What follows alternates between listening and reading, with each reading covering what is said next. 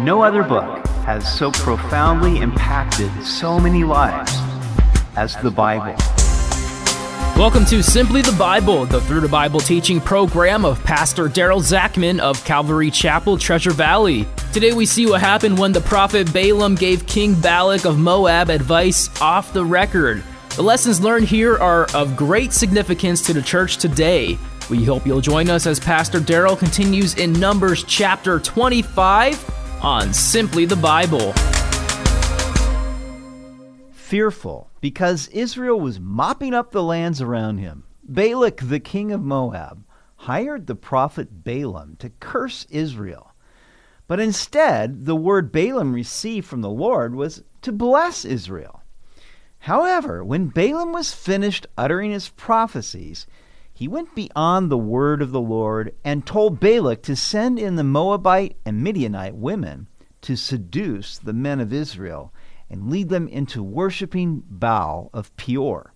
Today we will see that the wicked plot worked, and many Israelites would be judged by God as a result. In so doing, the Moabites and Midianites would bring seduction and destruction to the nation of Israel. We pick it up in Numbers chapter 25. Now Israel remained in Acacia Grove, and the people began to commit harlotry with the women of Moab. They invited the people to the sacrifices of their gods, and the people ate and bowed down to their gods. So Israel was joined to Baal of Peor, and the anger of the Lord was aroused against Israel. In those days, immorality and idolatry went hand in hand. The provocative Moabite and Midianite women came into the camp for the sole purpose of seducing the men of Israel.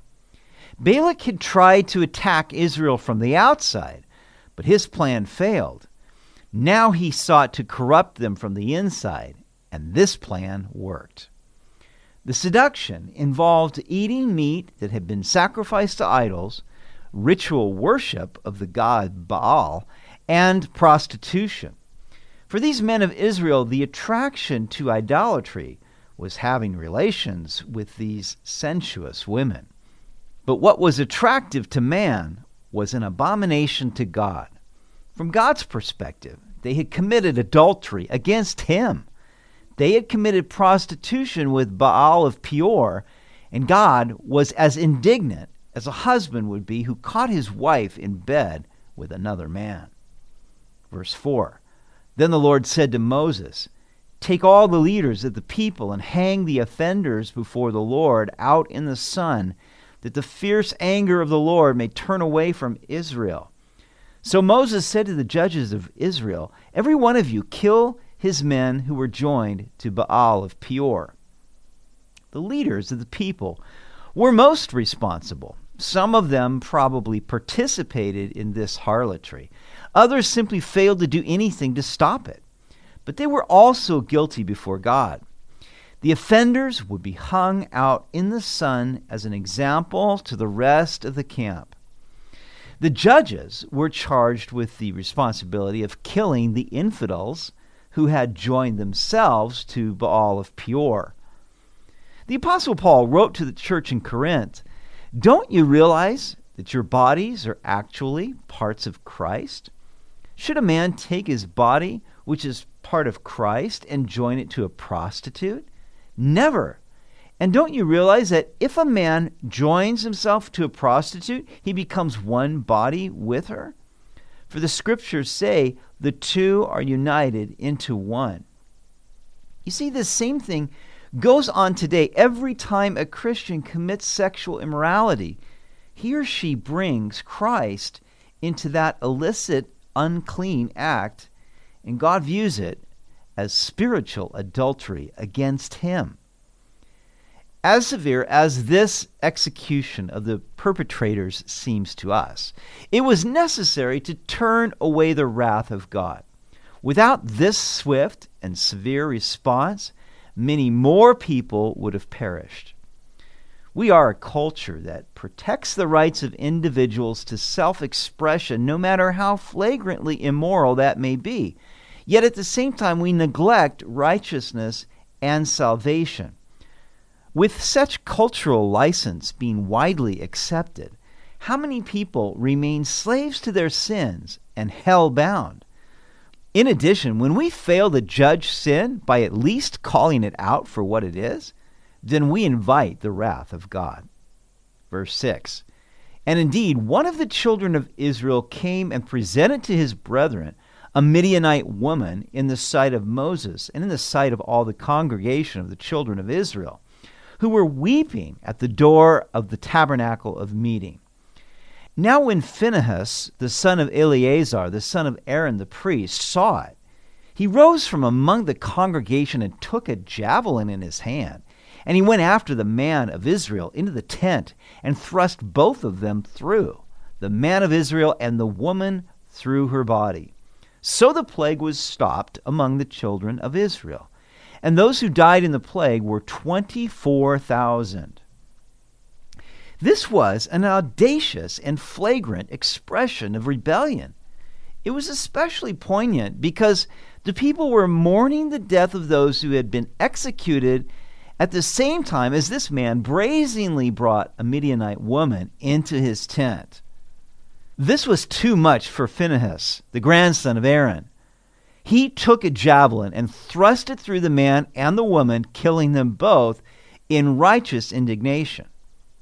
Once again, this action seems severe to us, but it stopped the plague among the children of Israel, but not before 24,000 of them had already perished.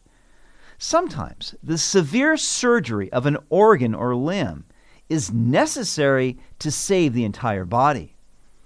Verse 10, then the Lord spoke to Moses, saying, Phinehas, the son of Eleazar, the son of Aaron the priest, has turned back my wrath from the children of Israel, because he was zealous with my zeal among them, so that I did not consume the children of Israel in my zeal. Therefore say, behold, I give to him my covenant of peace, and it shall be to him and his descendants after him a covenant of an everlasting priesthood, because he was zealous for his God, and made atonement for the children of Israel. It is interesting how the word zeal is repeated in verse 11. It was because of the zeal of Phinehas that God did not consume the children of Israel in his zeal. Phinehas shared in the same zeal as the Lord. I wonder, how many people do you know who share the Lord's zeal?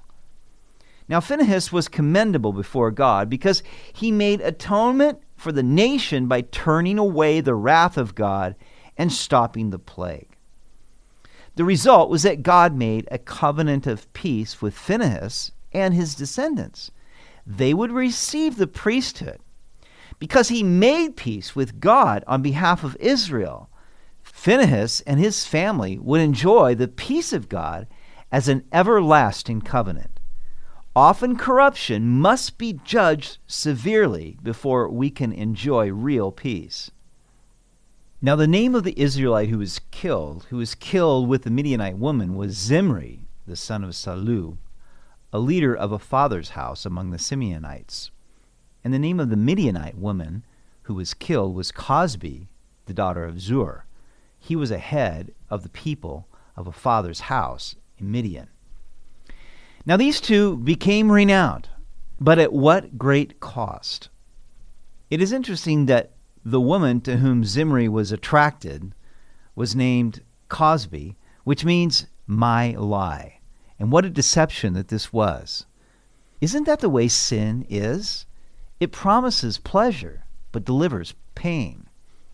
These two managed to get a listing in the Word of God and are forever remembered. But they are remembered in the negative sense. I think about what people do in order to get into the news. For example, those that go on a killing rampage in a school or some other public place. They get their name in the news, but at what cost? I would much rather be a nobody and be beloved of God than to commit evil and gain human recognition. That kind of fame ultimately brings great pain. And not only did it affect Zimri and Cosbi, but also their parents. This is the tragedy when young people go astray. It breaks the hearts of their parents. Then the Lord spoke to Moses, saying, "Harass the Midianites and attack them, for they harassed you with their schemes, by which they seduced you in the matter of Peor, in the matter of Cosbi, the daughter of a leader of Midian, their sister, who was killed in the day of the plague because of Peor." So God wanted them to take vengeance against the Midianites, whom they probably would have left alone had it not been for this incident. The Midianites were descendants of Abraham through his concubine Keturah.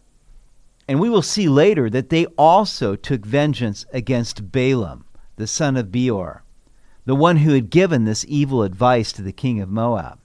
We read about this in Joshua 13:22, that the children of Israel also killed with the sword Balaam, the son of Beor, the soothsayer, among those who were killed by them. The reason Balaam did this was that he was covetous for the reward that Balak offered. But again, at what great price. Balaam was a notorious character who is mentioned 3 times in the New Testament, by Peter, by Jude, and finally by Jesus in the book of Revelation.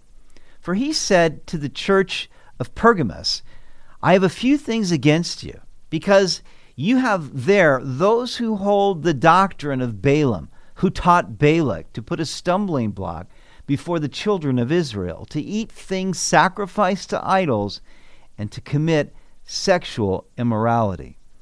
You see, the sad thing is that this is still going on today.